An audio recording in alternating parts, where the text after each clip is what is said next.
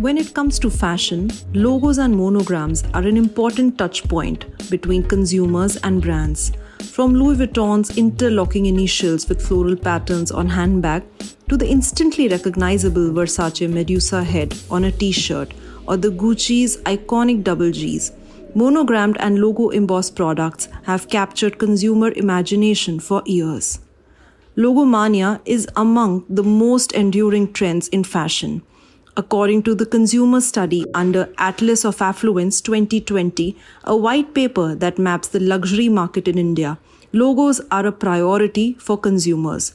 Logos, after all, are an instant marker of owning a luxury brand as much as a style statement. I am Suruchi Khupchandani from The Voice of Fashion, and in this podcast, I speak to Ariff Bham, Head of Operations at Reliance Brands Limited, to understand how logomania reflects in the purchase behavior of Indian luxury consumers and how retailers respond to it. Ariff is at the helm of operations at brands like Salvatore Ferragamo, Brooks Brothers, and West Elm in India. Having almost a decade of experience in luxury retail, he has developed an acute understanding of customer behavior gleaned from the time he spends in the markets, malls, and stores. Listen in. Welcome, Ariff. To what extent have you seen customers go for the logo-centric merchandise? And if in this pursuit, they are willing to spend beyond their pockets? Hi, Suruchi. Thanks for having me. I think in my few years working in retail, luxury retail to be specific, I've come across grown men act like children. We've seen women go absolutely crazy behind a particular piece that they just want to own. So yeah, definitely. Most definitely the simple answer is yes, we have seen a lot of customers make irrational decisions and go over and above what they had originally planned to spend simply because of a logo on the product.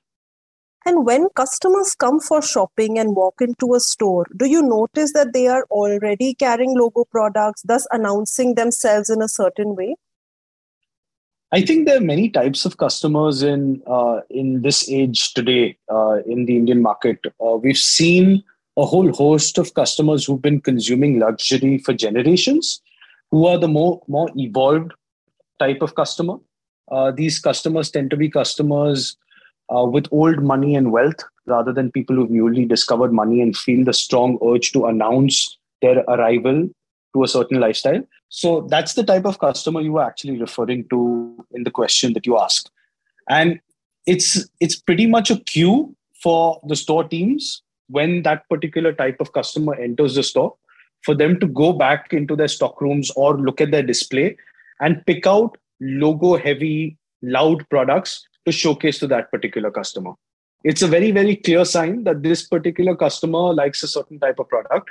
And the store teams are now, most of our store teams are glued in to what type of customer enters. And it's profiling in a good way, where the store team says that, this is the type of customer that would appreciate this kind of product that I have. So let me be more efficient and show the customer the kind of product that he or she will appreciate. But even for this kind of customer, would it be correct to say that they are attracted to, products like accessories, which have, could be bags, shoes, luggage, belts, where monogram is more apparent? Yeah, most definitely. I think you've hit the nail on the head. There are certain products which I would say are statement pieces. For a man, it's a belt or a wallet with a heavy monogramming or a logo. There's a reason why Gucci belts are so popular. Ferragamo belts are so popular. The Hermes H is something that you see quite frequently on the Bombay and the Delhi social circuits. And when it comes to women handbags, it's not uncommon for a lady to have some sort of a unsaid agreement with her husband or better half, boyfriend, whatever it is, an unsaid agreement to say that you are going to buy me or I'm going to get myself one handbag a month, one luxury handbag a month, or one luxury handbag a quarter, or every birthday of mine. and so on and so forth. I think handbags and belts are two key categories where logos are a big call out for certain customers. Do you also find customers who do not wish to buy products that have large logos or visually visible monograms? Most definitely. I think over the last 15 years, I have seen customers in India evolve. A lot of, and I look at my social circle as well. I look at, I observe customers in our stores, and tastes have changed, especially in Bombay. I live in Bombay, so I can tell you with confidence that there's a lesser number of people these days that seek out. You'll find a customer coming and saying, you know what, I love your brand. I love Ferragamo as a brand. But I don't want something that shouts out Ferragamo. I don't want something too tacky. I want something a bit understated. And that's a very clear signal that that's an evolved customer that is at a point in his or her life that feels like they don't have much to prove.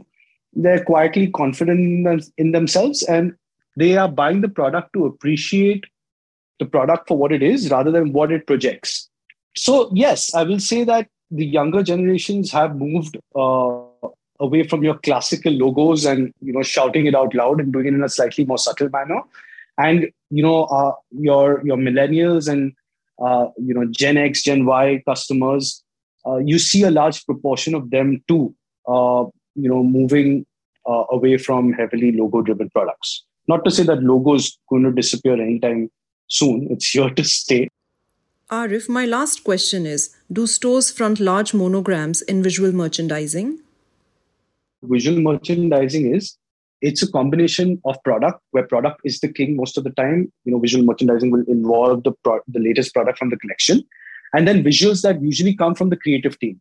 And the visuals will be used as a tool to kind of, add an element over and above a layer of branding and a voice on top of the merchandise.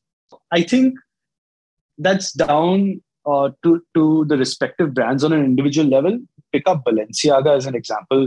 Balenciaga as a brand,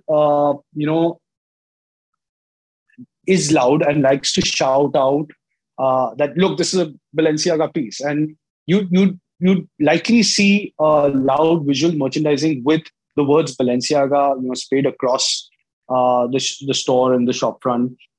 Incidentally, the Balenciaga Gucci collaboration, I happened to look at it at the Gucci store at Palladium just the other day. That was up front and center off the shop window, just at the entrance. So, Gucci was also trying to play off, the wave of that Balenciaga is kind of going through right now. But then you look at other brands and you look at the shop front of, I'm trying to think, a slightly more understated luxury brand like a Canali. You never really see Canali, pasted across the front. Of course, Canali is a very sophisticated luxury menswear brand that doesn't really believe in logos anyway. So I think it's really down to the brand and where the brand and the designer are in terms of their journey. Thank you again, Ariff, for joining us and sharing your insights. Most welcome. This was a pleasure.